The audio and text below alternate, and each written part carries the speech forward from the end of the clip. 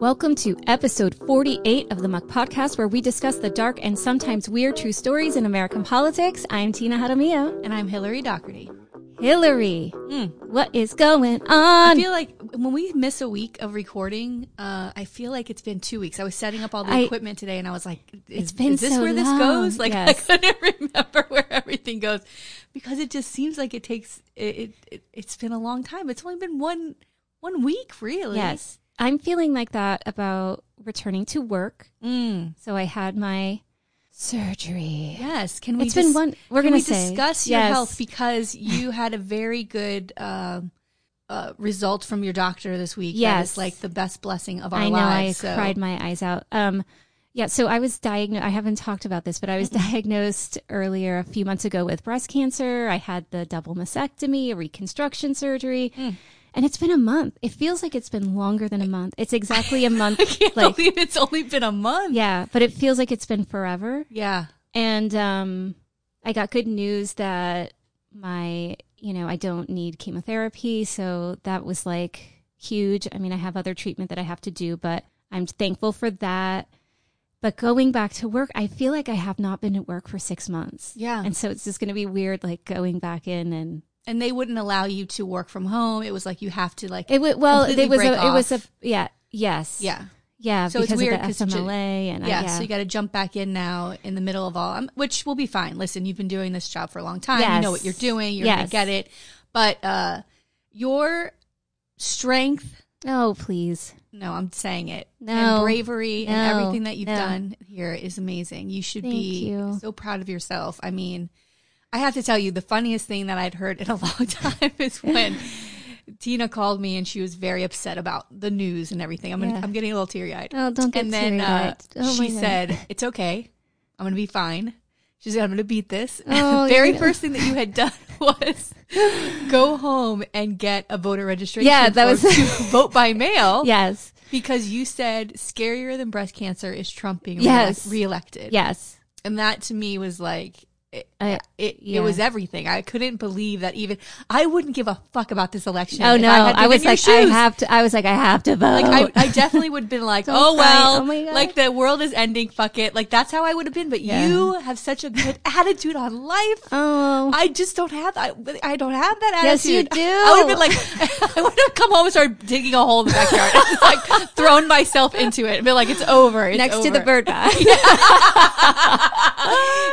I was just make that my gravestone. Everybody will get it. But oh my God, you have been, I think a big part of why you've been able to recover so well is, first of all, you're healthy. You are always in really good shape and healthy, and you're young, but also the positive attitude that you had throughout this whole thing is why you have like really pulled through this. And after a month, you're going back to work. Holy shit. It's amazing. It's crazy.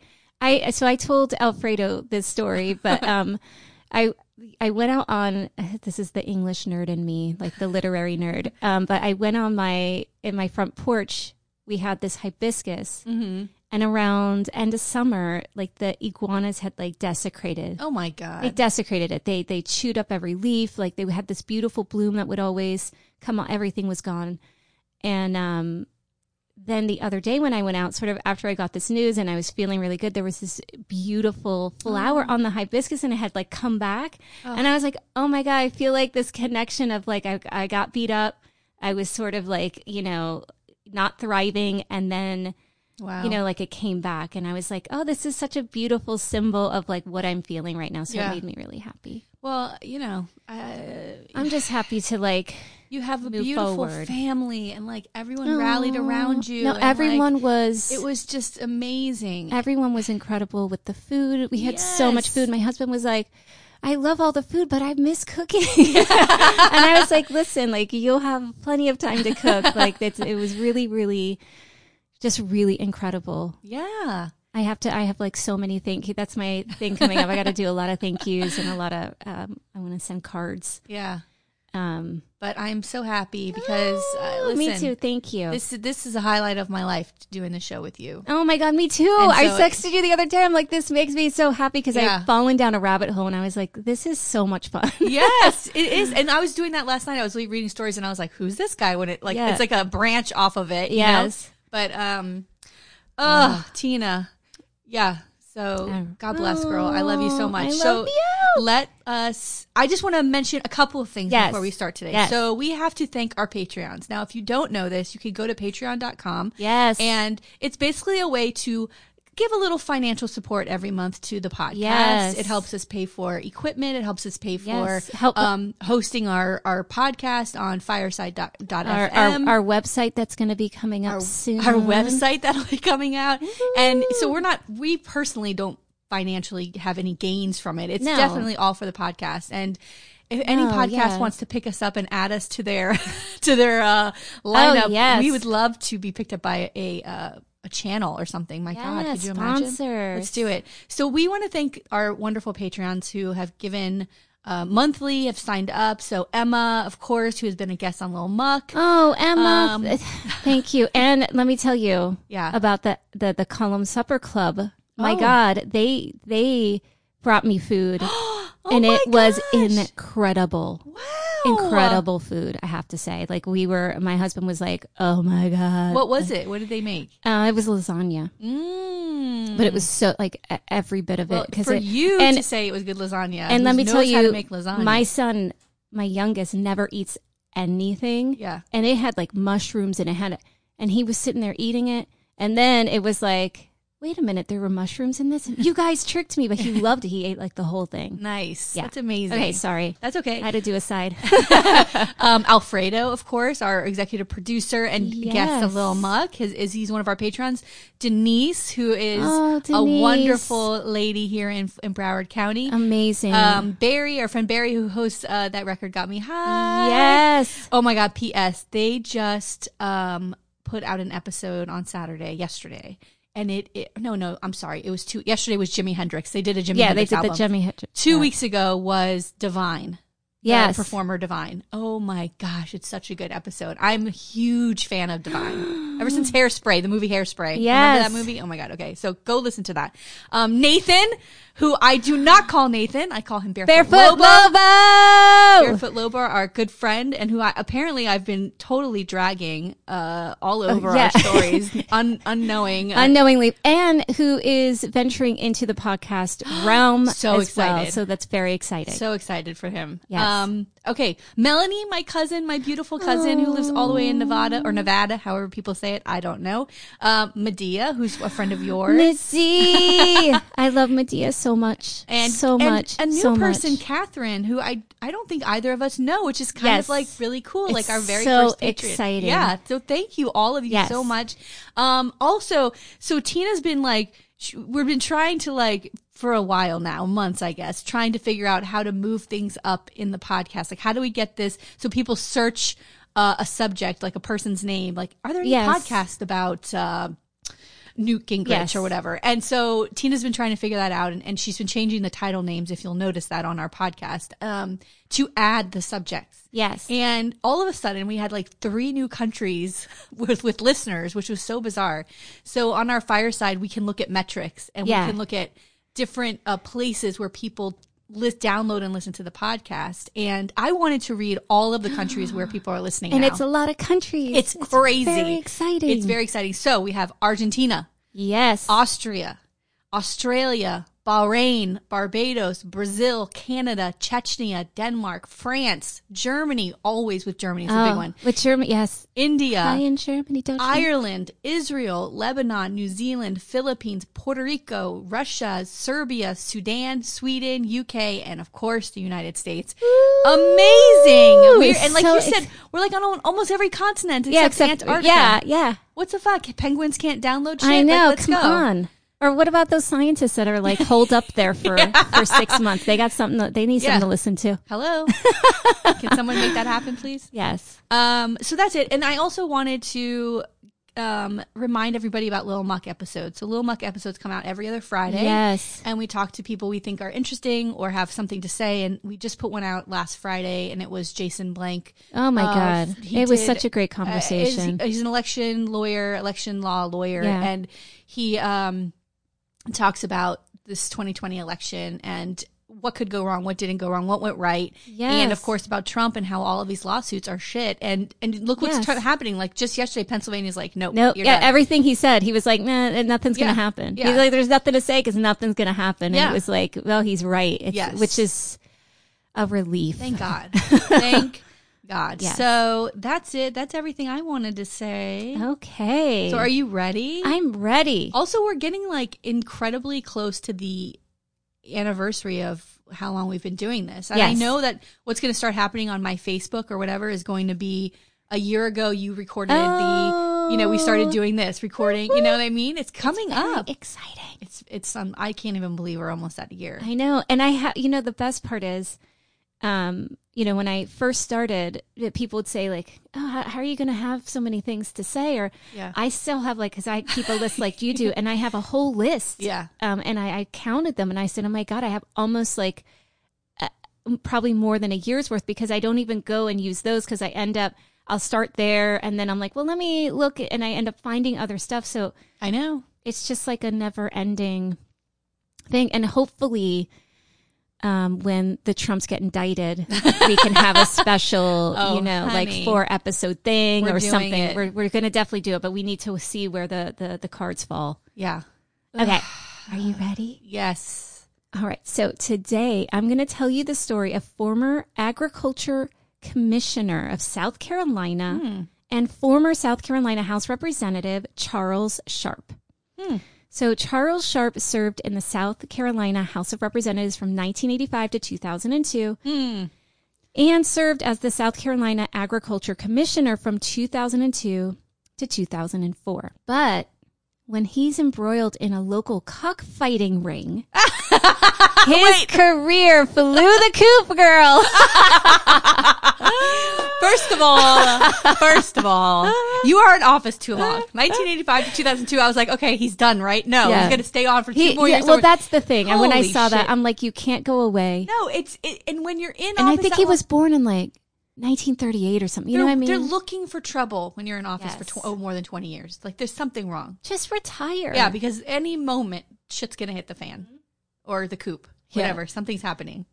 Flew the coop, girl. Cockfighting is a funny word. That's one really word, bad. Right? Cockfighting. Yes. That is a funny word. Yes. Isn't it? Yes. Okay, let's go. Come on. Okay, so our story takes place in South Carolina.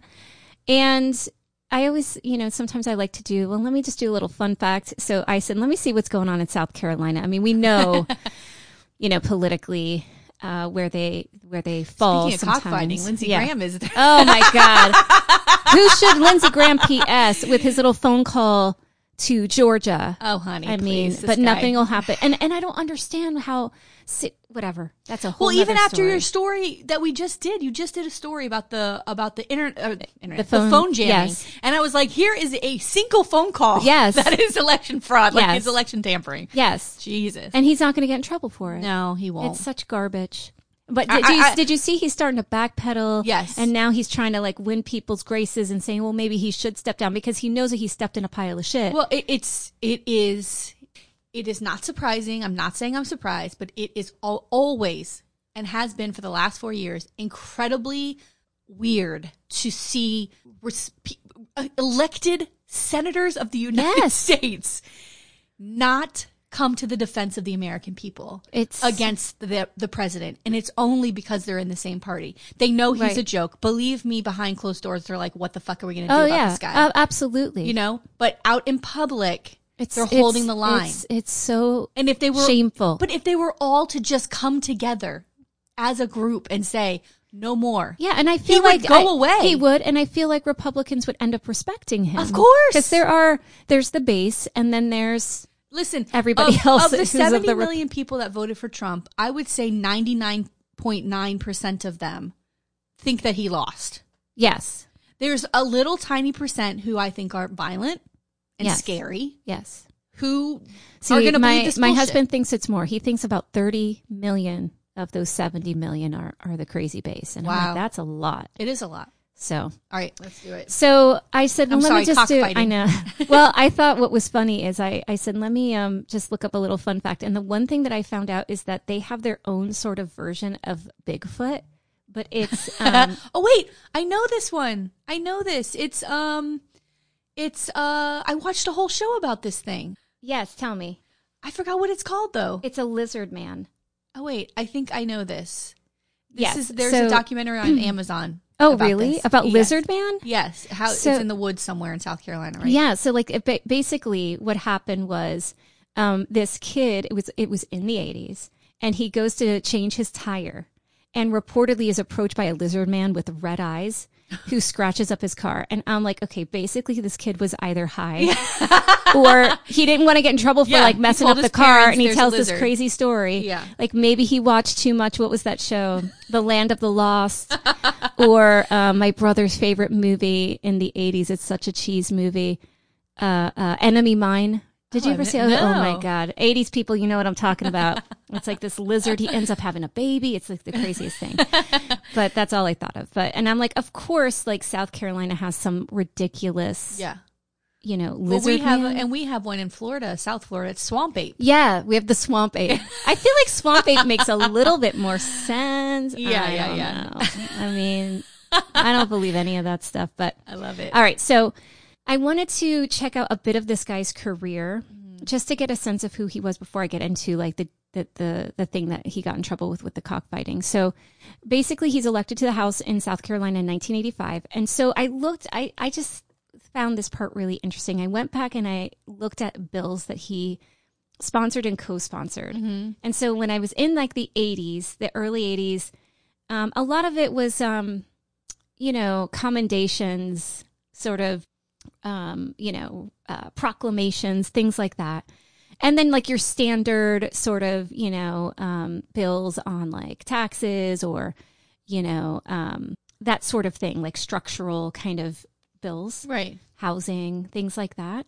But then as I started moving forward in time. Well, as the party starts moving forward in time, right? Yes. So then around like 2000, like I said, let me look at the last year. So I looked at his first year and then I looked at the last year. And in 2001, 2002, here we have bills about redistricting. Yeah. We have bills about concealed weapons in private. We have the Right to Life Act, along with the other commendations and recognitions that he did. But it was just really interesting to see this shift. Yes. And how But that's how the party's gone. Yeah. It's how do you pander? It's about pandering. Yeah. It used to be about the work. Yeah. And it's not about the work anymore. It's about how do I stay in office? I will be as, make all these social issues the number one issues when there's people who actually still need to know about housing. Yeah. And there were still those other bills mixed in there, but it just was interesting to see like, okay, like this is where he is at the end of his career.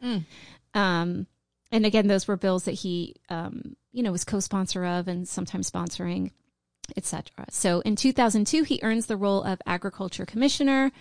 And just so people know, because I feel like people don't even know that there's that office. Like, I feel like if you don't even like follow politics, like you wouldn't realize like all these different offices and appointments that there are.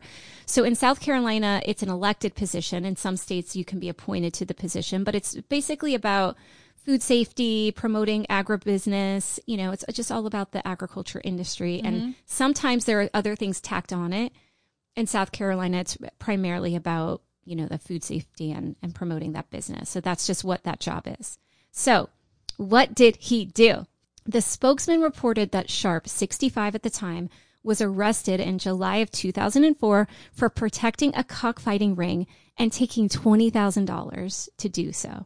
Oh my gosh. 20 grand. So I just want to talk about cockfighting too, because it's gross. It is a crazy sport. My first experience, like even like being familiar with the sport was, and this is from probably like over 15 years ago. There's this really great essay from this writer, Gertz, and it's called Notes on a Balinese Cockfight. And it talks about cockfighting, but it also talks about, it really becomes like a commentary on Balinese life, and it uses like the cockfighting sort of as the central thing holding it together.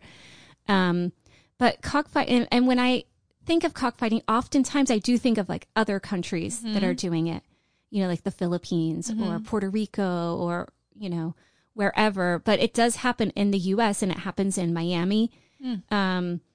last year there was a ring busted in Miami. Oh my gosh. And what they do now, so originally it would just be putting these two birds in like this ring, and they fight. Yes. Until like the death of one of them. Don't they put razors on their legs? Yeah, and now they put razors on their legs. And there was a guy in the Philippines, a cop, who like tried to stop a ring, and he ended up dying because one of the blades sliced him. Oh. Yeah. So it's like a crazy thing. It's not good. So no, and these birds get, really hurt. They like lose eyes. They have broken bones. They get fatigued. It's just, and I don't get the pleasure of watching. It's a gambling thing more than anything. anything. No, it is gambling, but it's like, but still, like you're still watching. No. An animal get killed. I don't know. I know. It's like, cold-hearted, man. It's really bad.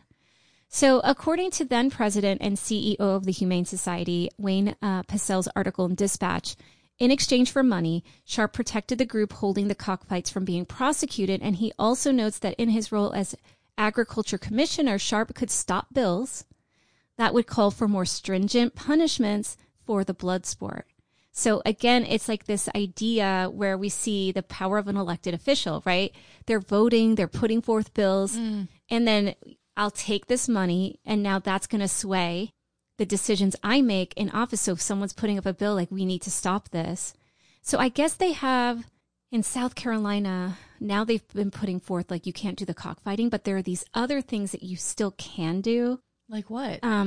It's not to the extent of cockfighting, but you can see it's something about like seeing like the strength of a bird or something where you could do these things, but it's not the same as cockfighting. So they try to get around. Why are people so involved in this? It's fair, and yeah, like that. All these like the fact that that this organization is going to an elected official, like there must be big money in it. Of course, like it's crazy. I know. Well, they're giving him $20,000. What the hell is that? So, how did they give him this bride? So, Ron Menchaca reports in the Post and Courier that the South Carolina Game Fowl Management Association. So, this is what they're the company, right? Yeah. The Game Fowl Management Association. They say that they gave Sharpe $10,000 as protection money. So, it went from 20, and then other reports are saying it's 10,000. And Jordan Jacob of the Times and Democrat noted that the association wanted Sharpe to bring a cop to the facility to prove that it was just a testing facility and it was on and up and up. So they had this facility. This is where like these cockfights are happening. So they give him the money to his campaign. Right. And then he was supposed to bring a cop, and the cop would go, oh, yeah, this is just a testing facility. There's nothing bad going on here. And that kind of sign off that this organization, everything happening there is good. Meanwhile, they're like having these cockfights. Wow. Yeah, it's just crazy. So the charges, this is according to the state, extortion and lying to federal officers. So he ends up pleading out, and he pleads to basically that he took money. But again, he says that it was all about like this testing facility and that he didn't know that it was about cockfighting. Like he thought he was just Game helping Fowl them. Association. What else would he think that is? I don't know. And then why would they, if it was just a testing facility, why are they giving him money to ensure that it's a testing? I wonder if that was reported. Was it reported on his campaign donations as a line? Wow. So people could see that he was getting the money. Yeah, I think so. Wow. Yes. And then that's when... But it's a donation. Campaign contribution. Yes. So he ends up pleading out, and he's sentenced to 2 years in prison, 3 years supervised release, 100 hours of community service. I feel like that service should have been like, go take care of chickens on a farm or something. Yeah, fucking A. He ends up resigning his position, but so he's suspended, and he doesn't resign until like he gets sentenced. So he kind of holds on till the end. Yes. And Jordan in the Times and Democrat wrote that Sharpe's lawyers said afterwards that they thought it was a harsh sentence and that they presented all of his good deeds. So again, that same idea of like, here's all the good things he did, and somehow that has to erase this bad thing that you do. But even if you're in office for 20 years, and the 2 years he's the agricultural commissioner, he's receiving this bribe. What did he receive in 20 years? Please. So give me a break. You know that there was something else. This isn't the first time, like, oops. I would go back through all those campaign contributions, see who was giving this guy money. Come on. Oh, yeah. That's crazy. Especially towards like the later years when all of, like you said, the social justice issues and that kind of stuff coming up. I think so. So I just have a couple of points of interest. One of them is, according to an interview with the AP posted on Go Upstate, after his release from prison, Sharpe claimed to not know that this had anything to do with cockfighting, that he was not a cockfighter. Again, he explained that when, I guess, like when officers were like showing him pictures of the sport and like look at what you know, this is what you're involved in. Yeah. That it made him sick to his stomach and he couldn't, but please. He claimed that the group doing the cockfighting told him that they were running a testing facility, not a cockfighting ring. Like, so he's just falling back on that, which I feel like, you did your time, but you can't now afterwards go, oh, well, I only did that. And he said that his arrest and sentencing was due to a 2004 trip to Cuba. So he feels like it was a payback for a trip to Cuba where he and other state officials happened to dine with Fidel Castro.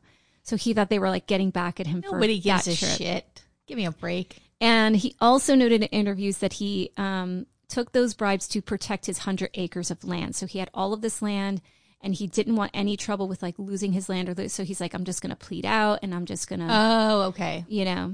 So. And then my favorite little bit of a little fun fact is that the University of South Carolina's mascot is the fighting gamecock. So I guess it's just meant to be with the state. We got a problem in the state. Yes, something going on. Oh my God. That's their mascot. Like, what do they do at a football game? Yeah. Are they like clucking? I don't know.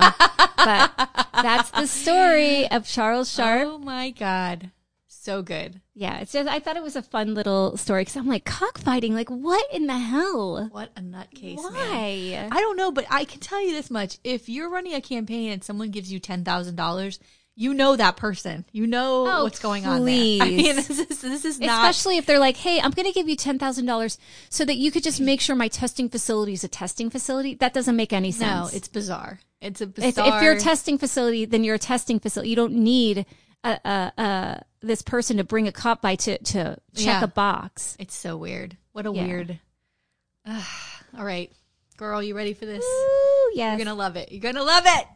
All right, I am going to talk about the assassination of California State Senator Leo Ryan. Oh. You'll know exactly what I'm talking about once we get into this. All right, gosh. A little bit about Leo Ryan. He was born in Lincoln, Nebraska in 1925. During his early life, his family moved frequently through Illinois, Florida, New York, Wisconsin, and Massachusetts. He graduated from Campion Jesuit High School in Prairie du Chien, Wisconsin in 1943. He then received his V-12 officer training at Bates College and served with the U.S. Navy from 1943 to 1946 as a submariner. Ooh. I love that. Ryan graduated from Nebraska's Creighton University with a BA in 1949 and a master's in 1951. He served as a teacher, school administrator, and South San Francisco city councilman from 1956 to 1962. He taught English at Cappuccino High School and chaperoned the marching band in 1961 to Washington, D.C. to participate in President John F. Kennedy's inaugural parade. Wow. Ryan was inspired by Kennedy's call to service in his inaugural address and decided to run for higher office. Cool, right? Yes, that got me goosebumps. In 1962, Ryan was elected mayor of South San Francisco. I got to tell you, I wanted to look into why is there South San Francisco? Yeah. But I did not. Okay. I don't know at what point it became all San Francisco, but it must have been not long after this. He served less than a year before being elected to the California State Assembly, winning the 27th district race by 20,000 votes. Ryan served as a delegate to the DNC in 1964 and 68 and held his assembly seat until 1972 when he was elected to the U.S. House of Representatives, and he was elected 3 more times to that seat. Wow. After the Watts riots of 1965, Ryan went to the area and took a job as a substitute teacher to investigate and document conditions there. What? So this is the kind of congressman he was. He would put himself in situations, in areas. Can you to see what the imagine hell anyone is going doing on. that today? No! This guy, he was hands-on. I'll tell you that. Yes. And to his own detriment eventually, but okay. No. But in 1970, he used a pseudonym and had himself arrested, detained, and strip searched to investigate conditions in California's prisons. No. He stayed for 10 days as an inmate at Folsom State Prison while presiding as chairman of the assembly committee that oversaw prison reform. Wow. Yeah, take that, Lindsey Graham. Wow. Hello. This is what we're talking about. Wow. Now, the only other person that I could think this would be hot is if it was Ted Deutsch, because he's so Yeah. cute. And if he was like, I'm going to go under, I'd be like, he is so brave Yeah. and cute. Oh my God. I wonder if he was in Folsom when I was, Johnny Cash yeah, was there. come on. That's what I thought. Wouldn't that be fun? I actually had that album. I was looking at it yesterday. Oh, my son loves that album. He does? Yes. Oh my God. Okay. So as a California Assemblyman, Ryan also chaired legislative subcommittee hearings and presided over hearings involving his eventual successor as Congressman Tom Lantos. Ryan pushed through significant educational policies and authored what came to be known as the Ryan Act, which established an independent regulatory commission to monitor educational credentialing in California. All right, so during his time in Congress, Ryan went to Newfoundland with James Jeffords to investigate the inhumane killing of seals and became famous for his vocal criticism of the lack of congressional oversight of the CIA, authoring the Hughes-Ryan Amendment, which would have required extensive CIA notification of Congress about covert operations. Wow. Yeah. This guy is incredible. And I feel like, why don't we know more about him? Because I'll tell you why. Here we go. Oh, no. Get ready. Oh, no. So let's take a little journey back to the I've actually mentioned his name before on the podcast. Have I? Maybe I haven't. I've talked about the next person. Okay. So San Francisco. Yes. Wild and crazy times. Yes. We're in the 60s. Yes. And what happens in the 60s in this country, right? People are, expanding their minds, Yes. maybe with drugs, maybe without. Well, but they're come on. also like finding voids in their life for the first time, right? Like women are starting Sexual to say, revolution. yeah, and women are like, I don't need to be in the kitchen anymore. What else could my life be? Yes. Or whatever, not just women, but more. So, but there are certain people, I was talking to my husband about this last night. He's like, well, people, they use drugs to lure people in. I'm like, no. Cults. Yes. Actually, people can be,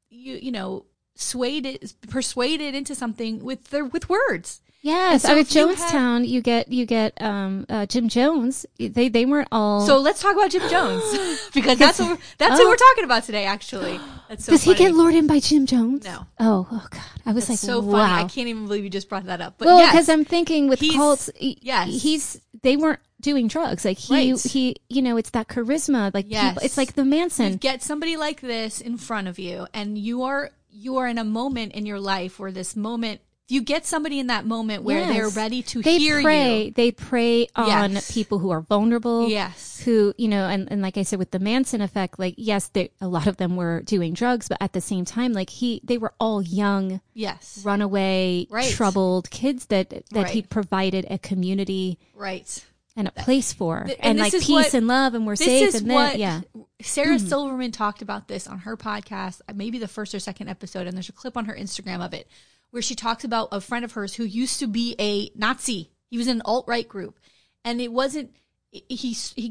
He was smoking a cigarette at 15 years old, and this guy walked up to him and took the cigarette out of his mouth, threw it down. He was like, "You don't need that, man. Come on, come hang out with us." And it was a Nazi, right? Like this alt-right guy, and it wasn't anything but a community Yes. and love is Yes. what drew this kid in Yes. and kept him there. And for 20 years, he's been trying to his job has been pulling kids out of these groups now. Oh my God. But it's that's like- now I got goosebumps again. That's what pulls them in is it's Yes. a sense of belonging. Yes. And so this is what these guys are good at. Yeah, right? of course. This is changing, And they're manipulating. but they're power manipulators. Yeah. And they're So smart. Jim Jones was like this. It's fear, right? Yes. You bring them in, you get them to be a part of a community, and then when the walls start closing in, you immediately start talking about how everybody's coming to get you. You get people Yes. paranoid. You put fear of everything This inside sounds of them. so familiar. Yeah. Hello. MAGA. Hello. Yes, that's what I was saying to my husband. I'm like, okay. So in 1978, we're going to start talking about the People's Temple. Okay, here we go. So in 1978, reports of widespread abuse and human rights violations in Jonestown at the People's Temple, led by cult leader Jim Jones, began to filter out of Guyana. So Right. we're going to get into that. But like before we do that, let's talk about People's Temple. So People's Temple was formed in Indianapolis, Wait, Indiana. I think this is now. You know what like I'm saying? now, Okay, now you're getting it. It's starting to come to me. I'm so excited right now, and it's so sad. Okay, It's so sad. Yes, So the yes, People's yes. Temple was formed in Indianapolis in 1955. Though its roots and teaching shared more with biblical church and Christian revival movements than with Marxism, it purported to practice what is called apostolic socialism. Okay? In doing so, the temple preached that, quote, those who remained drugged with the opiate of religion had to be brought to enlightenment, which is socialism, end quote. So after Jones received considerable criticism in Indiana for his integrationist views, like integrating, right, with black people, white people, everybody coming together. Right. The temple moved to Redwood Valley, California in 1965. In the early 1970s, the temple opened other branches in Los Angeles, San Francisco, and would eventually move its headquarters to San Francisco. So this is the area where Leo Ryan is a rep, okay? Yeah, what's so interesting is what's the quote, religion is the opiate of the masses, right? And so using this idea becomes like this drug to them. Yes. So with the move to San Francisco came increasing political involvement by the temple and the high levels of approval they received from the local government. Now, this is where I've talked about him before. So after the group's participation proved instrumental in the mayoral election victory of George Moscone in 1975, Moscone appointed Jones as the chairman of the San Francisco Housing Authority Commission. Remember, they would go out in like buses and they brought busloads of people in to vote and also to intimidate other people at the polls. And George Moscone was also the politician who was murdered with Harvey Milk. Yes. So this is, I've talked about in Jim episode, oh goodness. I forgot what it's called. I wish I knew the episode. Yeah. But go back, so and it's such a good episode. Yeah. They're all so good, Tina. Unlike many other figures who are considered cult leaders, Jones enjoyed public support and contract with some of the highest level politicians in the United States. Jones met with vice presidential candidate Walter Mondale and First Lady Rosalind Carter. Oh, my God. Guests at a large 1976 testimonial dinner for Jones included California Governor Jerry Brown, Lieutenant Governor Mervyn DeMolly, and California Assemblyman Willie Brown, among others. My God. So, like, even because of who he could bring to the table. Yeah. Ugh. It's the votes they can guarantee. It's the votes they can secure. And even though this guy's walking around saying he is Jesus Christ, which is what he was telling people, they're sitting at a table with him because they want votes. Yeah. I mean, this is a problem. Yeah. Because I feel like once you start saying no or not giving these people attention, then you can start diffusing. Right. Instead, you're like igniting. Yes. Like, or giving them legitimacy, you know? Ugh. So some of the criticisms started happening, like Indiana, you know, when you're running a show like this, shit's going to start to follow you. And things started coming out about the People's Temple in San Francisco. So in September 1972, Lester Kinsolving, an ordained Episcopal priest and religion editor for the San Francisco Examiner, wrote an 8-part series of articles that documented allegations of physical abuse, financial misdeeds, and suspect theology within People's Temple. Ooh. Now, I have talked about Lester Kinsolving before. Yes, but here's our great journalist. Do you remember him? Out there again. But this guy was like, when I saw his name, I go, Yeah. He was the very first reporter, journalist, to ask the Reagan administration about AIDS. Remember that? Look at this guy. Remember I said yes. he was in, and you can go listen to clips of him, and he's being mocked by the press secretary. Yes. Because it was a gay thing. We're going to joke about it. And he was he was like, this is very serious. This is, because he's in San Francisco, where it was like the ground zero of all of this. Of all of it, of the AIDS epidemic. And so like he was the part, like he's a religion. Remember even talking about how this religious man is like asking about caring for people. Like, what the fuck are you going to do? Anyway, oh my God. So he starts writing articles, and it was the most extensive and most critical coverage of the temple to date, raising issues that would be explored again 5 years later. But the first 4 articles ridiculed Jim Jones' claims of divinity and his ability to raise the dead. Oh, come on. Criticized questionable financial dealings and exposed involvement of Mendocino County employees and public officials in the temple. So there's people who belong to the temple. So he's infiltrating like government offices with his people. Yeah. Temple members mobilized to write letters to the editor of the Examiner and picketed the newspaper's offices in protest. God. The Examiner dropped the final 4 articles slated for the series, but whether the editors had succumbed to the temple's pressure, nobody really knew why they dropped them. It could have been from one of these, you know, maybe Moscone. Who the fuck knows? Like, who could have been stop doing this? Who pressured them? The 4 unpublished articles in the series charged that the temple was responsible for the death of a temple member, Maxine Harpe, that Jones had defamed that Jones had defamed an African-American pastor by alleging he had propositioned 2 young girls, and that the temple had armed guards in Redwood Valley, one of their like their compounds or something. Kinsolving also reported that members were punished in group meetings for crimes against the church, noting the example of a young boy being forced to eat his own vomit. Oh no! What the fuck? Oh my god! So all of these things are coming out, right? And in the meantime, this guy's always looking for another place to go. Yeah, right. Oh, Indiana's fucking, the heat's coming on. Where can we go? We'll go to California. Yeah. Now the heat's coming down. Where can we go? They decide. He had gone to all of these different missions. He had been flying all over the place, and he found Guyana, which was a place to be where no one could really would bother you, basically. Right. And so that's where he's decided. So now all this stuff is happening. There's like this mass migration of all of these folks going. And it was unusual because a lot of these family members of folks who were in this were like, these people were selling their homes. Yeah. And they're writing their paychecks over to the temple, like sold their homes, gave all that money to the temple, and picked up with their kids and just left to go to Guyana. And so like, if this is your daughter or your son, you'd be like, where the fuck are you going? Like, they're gone. So people started like, what? And you can't I don't think you could have reached them there. No. So in the summer of 1977, Jones and several hundred temple members moved to what they called Jonestown in Guyana to escape building pressure from San Francisco media and investigations. Jones left the same night that an editor at New West magazine read him an article to be published by Marshall Kilduff detailing allegations of abuse by former temple members.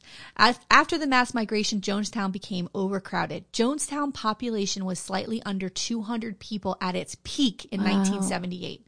That's a lot of 900 people. Wow. Ryan, so Leo Ryan, the representative, was friends with the father of a former temple member, Bob Houston, whose mutilated body was found near train tracks on October 5th, 1976, 3 days after a taped telephone conversation with Houston's ex-wife in which they discussed his leaving the temple. Oh, my God. So Ryan's starting to get, people are coming to him being like, I need your help, right? Like my there's family members. Yes, there's something going on. That's a lot of people. Yeah.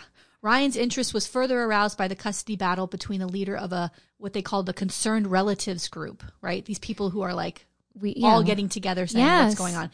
Timothy Stowen and Jones following a congressional, what they called a white paper by Stowen detailing the events. So he basically is writing all this stuff out about like what's happening. I think what was going on with Stowen is that his wife took the kid. Yeah. And went to Guyana. Oh, my God. And he's like, we're not going to Guyana. And she's like, I'm going and I'm taking the kid. And so now he's like, my fucking kid is there, right? So Ryan was one of 91 congressmen to write Guyanese Prime Minister Forbes Burnham on Stowen's behalf, saying like, can you get this kid out of there? So after reading an article in the San Francisco Examiner, Ryan declared his intention to go to Jonestown, which is what they were calling an agricultural commune. That's what the Jonestown people are calling it, in Guyana, where Jones and roughly now 1,000 temple members resided. And they were putting out propaganda, too. Like, they were putting out video of, like... Oh, everything's great. Yeah, everything's What's great. wrong? Like, look at how we live in this communal sort of life. We're so happy. Yeah, and, like, showing, like, oh, my job is to, gather the whatever the hell plants that they're growing, and my job, Yes. So so his decision was also influenced both by the Concerned Relatives group, which consisted primarily of Californians, as did the temple, and by his own distaste for social injustice. According to the San Francisco Chronicle, while he investigated, the United States Department of State, quote, repeatedly stonewalled Ryan's attempts to find out what was going on in Jonestown and told him that, quote, everything was fine. The State Department characterized possible United States government action in Guyana against Jonestown as a potential, quote, legal controversy. But Ryan at least partially rejected this viewpoint. Like, maybe it is to go in there and say that they're U.S. citizens and something's not right. In a later article in the Chronicle, Ryan was described as having, quote, bucked the local Democratic establishment and the Jimmy Carter administration State Department in order to prepare his own investigation. Which is what this guy did. He would go everywhere and be like, I'm going to get arrested and find out what the prison system's like. Yeah. Oh, my God. So he decides on November 1st, 1978, he announced that he's going to Jonestown. He did so as part of a government investigation with governmental permission and funding. He made the journey in his role as chairman of a congressional subcommittee with jurisdiction over U.S. citizens living in foreign countries. He asked the other members of the Bay Area congressional delegation to join him on the trip to Jonestown, but they all declined. Ryan also invited his friend, Indiana Congressman and future Vice President Dan Quayle, who had served with Ryan on the Government Operations Committee, but Quayle was unable to go. But there was a woman he brought with him, didn't he? Yes. We're going to talk about her too. She's pretty amazing. So the investigation was initially to consist of only press and a few members of Ryan's staff. But once the media learned of the trip, the entourage ballooned to include, among others, concerned relatives of Temple members. So they all wanted to go to talk to the relatives and plead for them to come home. Yeah, because they probably said, no, if I talk to them, they'll come. Yes. So Ryan traveled to Jonestown with 17 Bay Area relatives of People's Temple members, several newspapers and reporters, and an NBC TV team. So let me give you the names of the people who were there from NBC and everybody else. So the group included Jackie Spire, who was Ryan's then legal advisor, an aide, right, his congressional aide, Neville Annaborn, representing Guyana's Ministry of Information, Richard Dwyer, Deputy Chief of Mission of the U.S. Embassy to Guyana, San Francisco Examiner reporter Tim Reiterman, Examiner photographer Greg Robinson, who I think was like 28 at the time, NBC reporter Don Harris, NBC camera operator Bob Brown, NBC audio technician Steve Sung, NBC producer Bob Flick, Washington Post reporter Charles Krause, San Francisco Chronicle reporter Ron Javers, and concerned relatives representatives including Tim and Grace Stowen, Steve and Anthony Katsaris, Beverly Oliver, Jim Cobb, Sherwin Harris, and Carolyn Houston Boyd. Those were all family members that were going. So when Jones's legal counsel attempted to impose restrictive conditions on the visit, Ryan responded that he would go to Jonestown whether Jones permitted it or not. Ryan's stated position was that, quote, a settlement deep in the bush might be reasonably run on authoritarian lines, but that its residents must be allowed to come and go as they pleased. That was what they were thinking. Right. They were thinking people wanted to leave and they weren't allowed, right? He further asserted that if the place had become a gulag, he would do everything he could to, quote, free the captives. Right. Okay, so on November 14th, 1978, according to the Foreign Affairs Committee report, Ryan left Washington and arrived in Georgetown, which is the capital of Guyana, 150 miles from Jonestown, sorry. Yeah. And what about the Guyanese government? I mean, they knew that he was there. Yes. And they just gave him permission to, have like a compound that they were looking for a place that would allow them to, first of all, probably not be extradited. That's probably number one. Number two, they could practice their religion freely. Even when they were here. But you can't just go into any country and just set up a compound with arms, with weapons. I think there's certain countries you can go to that if you do give a couple bucks, they'll let you stay there. So, and they were also, even when they were in Guyana, they were looking for other places to go after that. And they talk about going to Russia. They talk about going to some places in Africa. Like they were looking for other places. They were always looking for what's the next place because they know. Because the heat's coming down. Yeah. Okay. So when the Ryan delegation arrived in Guyana, lawyers from the temple initially refused access to Jonestown. However, by the morning of November 17th, they informed Jones that Ryan would likely leave for Jonestown that afternoon regardless of his willingness. Ryan's party, accompanied by the temple's lawyers, came to an airstrip at Port Kaituma, 6 miles from Jonestown, some hours later. Because of aircraft seating limitations, only 4 of the concerned relatives were allowed to accompany the delegation on its flight to Jonestown. Only Ryan and 3 others were initially accepted into Jonestown, while the rest of the group was allowed in after sunset. That night, they attended a musical reception in the settlement's main pavilion. Imagine? It's a show, basically. It's like the Kumbaya with our little tambourines. That's the video you probably know. That's the one, yeah.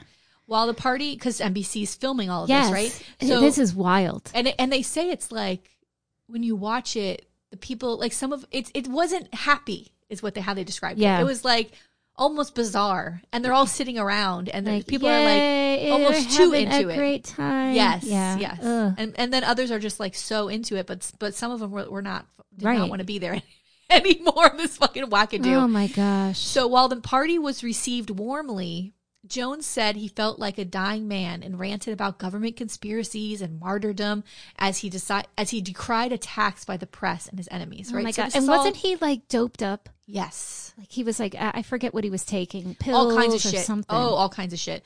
So it was later reported and verified by audio tapes recovered by investigators that Jones had run rehearsals on how to convince Ryan's delegation that everyone is happy and in good spirits. God. Can but you also, imagine this? Yes, but also what's happening there. You're not smiling enough, Judy. Yes. In the time that's running, like before even Ryan said he's coming or whatever, what's been going on is like every night when they get into this pavilion, he's talking about mass suicide. He's talking about they're coming to get us. He's already been instilling fear. That's why they're in Guyana. It's like he has convinced all these people that they're coming to get us and our happiness is going to end. Like it's fear, fear, fear, fear. There was a girl here who escaped. Right? And she gets to back to San Francisco. She goes right to the police and they have a whole recorded conversation with her. And she's telling them, like writing everything down and saying like, these are the things that are happening. She goes, one night they did a dry run where they brought out buckets of juice. And he said that when we have to have this suicide revolution is what he kept calling it, a revolutionary suicide. Like you're all going to have to drink this juice. And they had to one by one go up and drink. She goes, and in the description, she's like, it's what the kids drink. The kids drink, you know, it's, we got to put a lot of sugar in it. And he said, Kool-Aid. She's like, yeah, Kool-Aid. Yeah. Now we have who's drinking the Kool-Aid. Yes. Yes. That's where it's from. Yeah. And so, these were all warnings of things that were happening or going to happen and things. I know. So 2 Temple members, Vernon Gosney and Monica Bagby, made the first move for defection that night. In the pavilion, Gosney mistook NBC reporter Don Harris for Leo, the Congressman Ryan, and passed him a note reading, quote, "Dear Congressman, Vernon Gosney and Monica Bagby, please help us get out of Jonestown." Oh, my end God. quote. Yeah. A child nearby witnessed Gosney's act and verbally alerted other Temple members. Oh my God. It's like, kids. it's like, oh God, in 1984, they have, what is it, the Junior League, and, you know, it's all about the indoctrination of the kids, and like, oh my God. Dude, fuck this. I'd be like, kill that kid, get that fucking kid out of here. Harris brought 2 notes, one of them Gosney's, to Ryan and Spire, his aide, you know. According to Jackie Spire in 2006, reading the notes caused her and the congressman to realize that, quote, something was very, very wrong. Because everything looked fine. They're like, they really did not know what was going on here. Yeah, they didn't know. Like, it's a bunch of hippies. Yeah, they really didn't think that this was going to be what it was. So Ryan, Spire, and Dwyer and Anna Bourne stayed the night in Jonestown, while other members of the delegation, including the press corps and members of concerned relatives, were told that they had to find other accommodations. They went to Port Kaituma and stayed at a small cafe. In the early morning, oh, by the way, at this cafe, they were all talking about what they had seen there, like the press people, the NBC people. And this guy, you know, Bob Harris, brings out this note, or Don Harris, excuse me, brings out this note. He's like, I was passed this note. And another guy, another reporter from, I think, the Washington paper, he brought out a note. He was like, I was passed this note. And it was like people going, please help me out. And so they decided that they were going to share everything they got, like any information. They would share notes. They would share anything they got out of there. They knew that this was a really important story, but they knew that they had to help people and just be open to like try to talk to people while you're there. Because they wouldn't let them interview anybody without a Temple member standing beside them or behind them or whatever. Oh, my God. Yeah. In the early morning of November 18th, 11 Temple members sensed danger enough to walk out of Jonestown and all the way to the town of Matthews Ridge in the opposite direction from the Port Kaituma's airstrip. Like, they just fucking dipped. Thank God. Smart. Could you imagine? You can't get out any other way. No. How else are you going to get the fuck out of there? And they're probably so focused on, like, the visitors. Yes. That it was that's like, what I was thinking. It was a distraction. Yeah. So those defectors included members of the family of Jonestown head of security, Joe Wilson. When journalists and members of the concerned relatives arrived in Jonestown later that day, Marcelin Jones gave them a tour of the settlement. So these are the other people who weren't there the day before.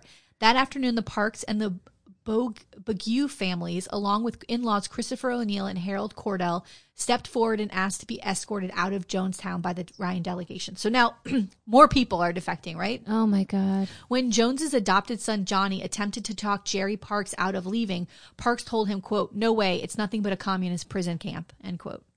Wow. Jones gave the 2 families, along with Gosney and Bagby, the ones who gave the note, a permission to leave. When Harris handed Gosney's note to Jones during an interview in the pavilion, Jones stated that the defectors were lying and wanted to destroy Jonestown. Oh, okay. After a sudden violent rainstorm started, emotional scenes developed between family members. Al Simon, a Native American temple member attempted to take 2 of his children to Ryan to process the requisite paperwork to transfer back to the United States. Al's wife, Bonnie, summoned on the loudspeakers by temple staff, loudly denounced her husband. This is another fucking creepy thing. On the NBC video, you can hear her, like, it's all being videotaped, right? Yeah. And the guy who was Bob Brown, who was videotaping the whole thing, was like, I'm not turning this fucking camera off. Yeah. Like, and there's somebody attached to him, like it's old equipment. Yeah. And so the sound guy's attached to him by a cord, but he was like, I'm not turning my camera off. And, she's screaming, don't take my children! Don't take my children! Oh my right? God. And the husband's like, I gotta get the fuck out. Like, she's fucked. Like, we're fucked. We have to get the kids out of here. Which was like insane. It's insane. So he pleaded with his wife to return to the United States, but Bonnie rejected his decision. So he took the kids Bonnie. and like dipped, right? Good, thank God. While most of the Ryan delegation began to depart on a large dump truck to Port Kaituma airstrip, Ryan and Dwyer stayed behind in Jonestown to process any additional defectors. They had to fill out paperwork to get out. Oh my God. Shortly before the dump truck left, Temple loyalist Larry Layton demanded to join the group. Like, this guy, and some defectors voiced their suspicions about Larry's motives. They're like, no, this guy's very loyal. Why would he want to leave? Yeah. Why does he want to come with us? Like, no. Shortly after the dump truck initially departed, Temple member Don Sly grabbed Ryan, the congressman, while wielding a knife. Oh my God. While Ryan was unhurt after others wrestled Sly to the ground, Dwyer strongly suggested the congressman leave Jonestown while he filed a criminal complaint against Sly. But he did cut him in some way. He put it up to his throat, and he cut him, and he was bleeding. Oh my God. So Ryan did so, promising to return later to address the dispute. The truck departing to the airstrip had stopped after passengers heard of the attack on Ryan and took him on as a passenger before continuing its journey to the airstrip. So now this truck is heading the fuck out of the jungle, right? Because you got to go like a mile into the jungle. Yeah. So it's heading out of the jungle. The entourage had originally scheduled a 19-passenger Twin Otter plane from Guyana Airways to fly them back to Georgetown. Because of the defectors departing Jonestown, the group grew in numbers, and now an additional aircraft was required. Oh gosh. According to the U.S. Embassy, the U.S. Embassy arranged for a second plane, a 6-passenger Cessna, right? So a smaller plane to get more people out. To get the right, yeah. So when the entourage reached the airstrip between 4:30 p.m. and 4:45 p.m., the planes had not approached as scheduled, so they're late. The group had waited until the aircraft landed at approximately 5:10 p.m. So they're sitting on this fucking airstrip just for 20, waiting 30 minutes. The anxiety. In open, Yeah. nothing. Oh my God. Except jungle surrounding them, right? Oh my God. Then the boarding process began. So people started getting on planes. So Layton was a passenger, this guy Larry Layton, who was a loyalist. Yeah. Who they're saying, don't let this guy fucking come on. He was a passenger on the Cessna, the first aircraft to set up for takeoff, right? The little plane. After the Cessna had taxied to the far end of the airstrip, he produced a handgun and started shooting the passengers. So it's starting, right? Yeah. He wounded Bagby and Gosney, the people who passed the note, and tried to kill Dale Parks, who disarmed him. Meanwhile, some passengers had boarded the larger Twin Otter. So the small plane, the Cessna, is further down the airstrip. So they don't really know what's going on. They know something's happening, right? But they don't know what's really going on. So they're further away, getting on the bigger plane. A tractor with a trailer attached, driven by members of the temple's Red Brigade security squad, arrived at the airstrip and approached the other plane, the larger plane. When the tractor neared within approximately 30 feet of the aircraft, at a time roughly concurrent with the shootings on the Cessna, the Red Brigade opened fire with shotguns, handguns, and rifles, while at least 2 shooters circled the plane on foot. Oh my God. So these people are trying to get in the plane. There's people going around the plane. And there's they're gunshots. standing around, and they're in the middle of nowhere, right? There were perhaps 9 shooters whose identities are not all certainly known, but most sources agree that Joe Wilson, Thomas Keiss Sr., and Ronnie Dennis were among them. So part of this Joe Wilson, his family had walked out, and he stayed there and then did this. Like, this is incredible to me.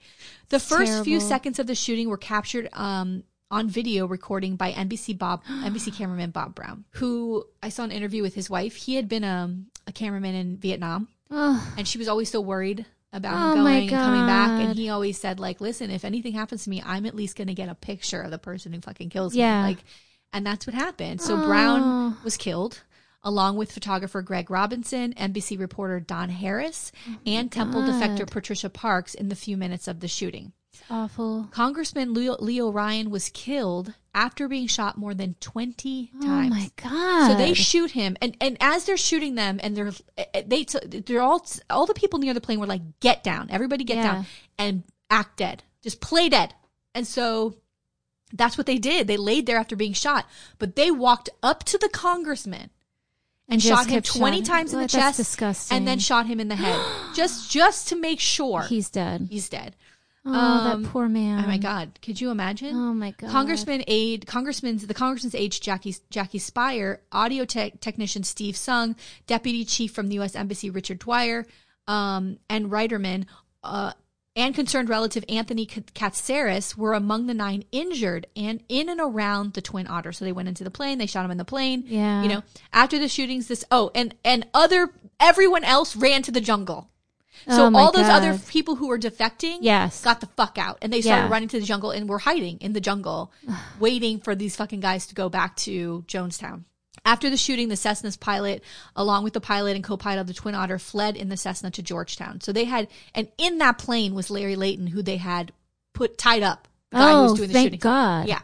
The damaged Twin Otter and the injured Ryan delegation members were left behind on the airstrip. Oh my God.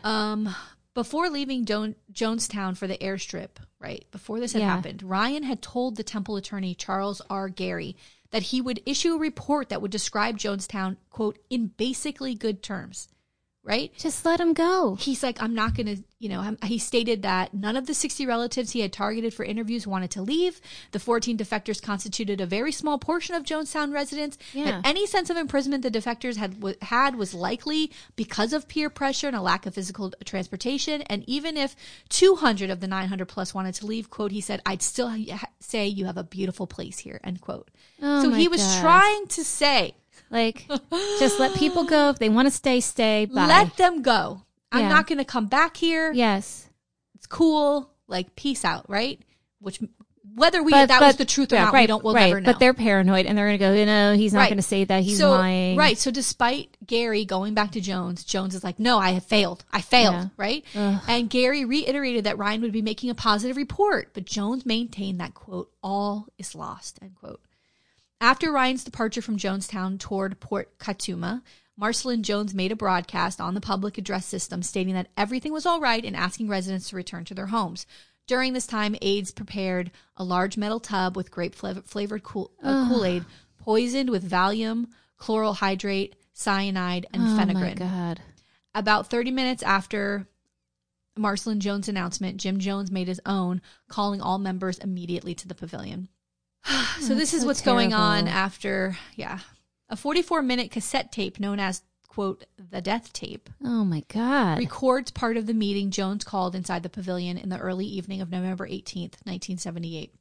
When the assembly gathered, referring to the Ryan delegation's air travel back to Georgetown, Jones told the gathering, quote, one of those people on that plane is going to shoot the pilot. I know that. I didn't plan it, but I know it's going to happen. They're going to shoot that pilot down, and down comes the plane into the jungle, and we had better not have any of our children left when it's over because they'll parachute in here on us. Oh, God. Like, he's so fucking paranoid. Right, but you know what? They all drank it. Yeah, I know.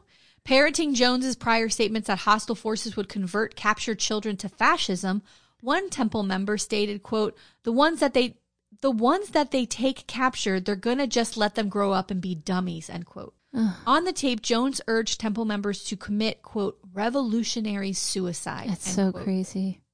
Such an act had been planned by the temple before, and according to Jonestown defectors, its theory was, quote, you can go down in history saying you chose your own way out to go, and it is your commitment to refuse capitalism and in the support of socialism, end Oh, quote. my God. Temple member Christine Miller argued that the temple should alternatively attempt an airlift to the Soviet Union. Like, let's just get out of here. Like, what do we do? Jim McElvain, a former therapist who had arrived in Jonestown only 2 days earlier, assisted Jones by arguing against Miller's resistance to suicide, stating, quote, let's make it a beautiful day, and later citing possible reincarnation. Oh, my God. After several exchanges in which Jones argued that a Soviet exodus would not be possible, along with reactions by other temple members hostile to Miller, she backed down.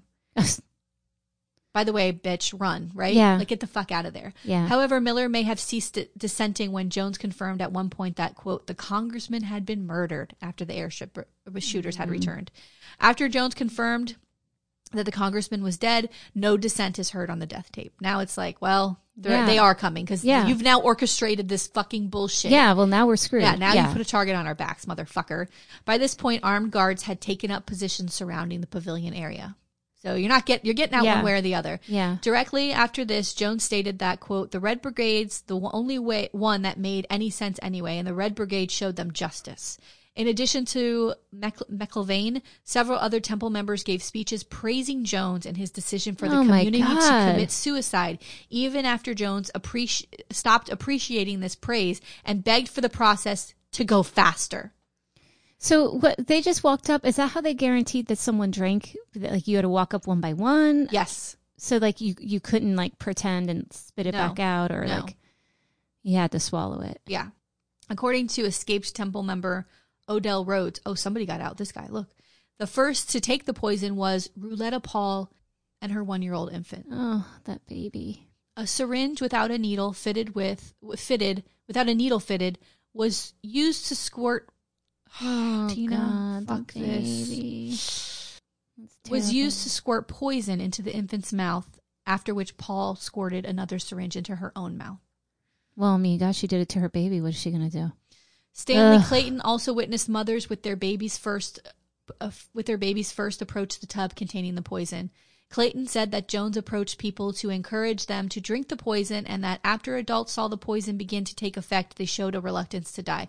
So then they freaked out. Because it's a painful death. Yes. It takes a long time. And they're sitting there writhing in pain on the ground. Oh, my God. And then there are people are like, I don't want to take yeah. No, now it's like the poison caused death within 5 minutes for children, less for babies, and an estimated 20 to 30 minutes for adults. Jesus. After consuming the poison, according to Rhodes, people were then escorted away down a wooden walkway leading outside the pavilion. So this is how we see those pictures, where they're up above Jonestown. Yeah. And it's just piles and piles, rows of people.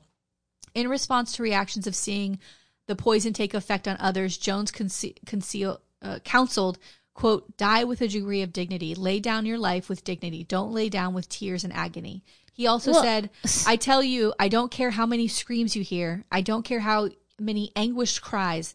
Death is 1,000,000 times preferable to 10 more days of this life. Oh my if you God. know if you knew what was ahead of you, you'd be glad to be stepping over tonight. End quote. Oh my God. He would be the one in trouble. These other people wouldn't be going to jail. Just go home. Go home. Just go home. Rhodes described a sense of both hysteria and confusion as parents watched their children die from the poison. No. Watching their children die, and they're like, what am I doing? That's got to snap you out of whatever's happening in your fucking head, right? Yes. He also stated that most present, quote, quietly waited their own turn to die, and that many of the assembled Temple members, quote, walked around like they were in a trance. They probably were like, oh my God. Yeah, I mean, like the reality of it. Yes. Has to make them crazy. Yeah. This crowd was surrounded by armed guards, offering members the basic dilemma of death by poison or death by a guard's hand. Cries and screams of children and adults were easily heard on the tape recording made. As more Temple members died, eventually the guards themselves were called in to die by poison. Jones was found laying next to his chair in the pavilion between two other bodies, his head cushioned by a pillow. Oh, nice. Good for him. His death was caused by a gunshot wound to his right temple that Guyanese chief medical examiner Leslie Mutu stated was consistent with being self-inflicted. Yeah, so he didn't want to writhe in pain. No, just take it out. Yeah. A total of 918 people died in Jonestown that day. 304 were minors. Jesus. The events at Jonestown constituted the greatest single loss of American civilian life in a deliberate act until the incidents of September 11th. Oh my God. Isn't that crazy?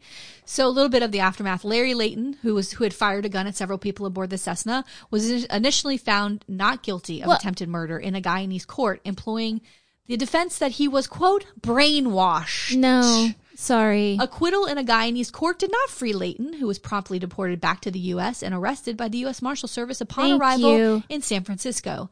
Layton could not be tried in the U.S. for the attempted murders of Ghazni, Bagby, Dale Parks and the Cessna pilot on Guyanese soil, and was instead tried under a federal statute against assassinating members of Congress and internationally protected people, which was Ryan and Dwyer. He was convicted. Dwyer was one of the U.S. The ambassadors, I think. He was convicted of conspiracy and of aiding and abetting the murder of Ryan and of the attempted murder of Dwyer. Paroled in 2002, he is the only person ever to be held criminally responsible for the events at Jonestown. Wow. Yeah. Just him. Yeah. And what a bad shot. He's on a Cessna. He can't get anybody. Asshole. Ryan's body was returned to the United States and interred at Golden Gate National Cemetery in San Bruno, California. His official congressional memorial services were compiled into a book called Leo J. Ryan Memorial Services, held in the House of Representatives and Senate of the U.S., together with remarks. So there's things that people wrote about him in there. Here's a wild side note. You're going to fucking die. Shannon Jo Ryan, Ryan's eldest daughter, joined the Rajneesh movement. No! After the Bhagwan moved to Oregon in 1981, she joined his commune, which became known as Rajneesh Puram, right? Taking the name Ma Amrita Pritam. By December 1982, she had married another member who also lived in the commune. And you can learn more about this scam cult in the Netflix documentary, Wild Wild Country. Well, it's such a good documentary. And so his eldest daughter got pulled into a fucking cult. And even in his poor wife. Yeah. And so one of these, she was interviewed, or she said somebody had asked her something once about this, and she said, like, what would your father? Yeah. And she was, my father would be very happy for me. No, he wouldn't. Yeah, another cult, like his daughter gets pulled into this. God. But again, 1980s, like this is like, it's great. It's 3 years later, 3 years after her father. Maybe she's, messed up from what happened to him, and like, oh my God. Let's end on a good note. So here's something amazing. Please. Jackie Spire, this is his congressional age. She was elected. Yes. She comes back. She was elected to the county supervisor, as a county supervisor in San Mateo County from 1980 to 86. She was then elected to the California State Assembly in the 19th District from 1986 to 1996, and then was elected to the California State Senate from 1998 to 2006. Wow. And finally, from 2008 to today, present, she is the U.S. representative for the 14th District of California. The same seat once held by Congressman Leo Ryan. That makes me want to cry. Isn't that amazing? Isn't that amazing? Crazy. Yeah. So that's the assassination. Oh my of Leo God. Ryan. What an amazing story. It was so wild. good. Yeah. It's such a shame. It's a shame. What like happens he wanted to people? To do something. Like, even when I just said, like, the girl was like, well, maybe we can wait for the Russians. And I was like, run, bitch. But, like, she doesn't have the capacity of her mind. It wasn't even like, we need to get out. It was like, let's just move to another place. Like, I don't want to leave this. I just want to move to it. I just don't want to take the Kool-Aid. Let's just go somewhere. Like, what? It's wild. It's 300. So it's 600 something adults. Yeah. Who just got wrapped in. So one of the guys who was on that delegation, who was trying to get his family, his mother, his 3 sisters, his brother were all there. No. And he was trying to get them out, and they all died. Oh my God. They all died. That is insane. It's horrible. His whole family's gone.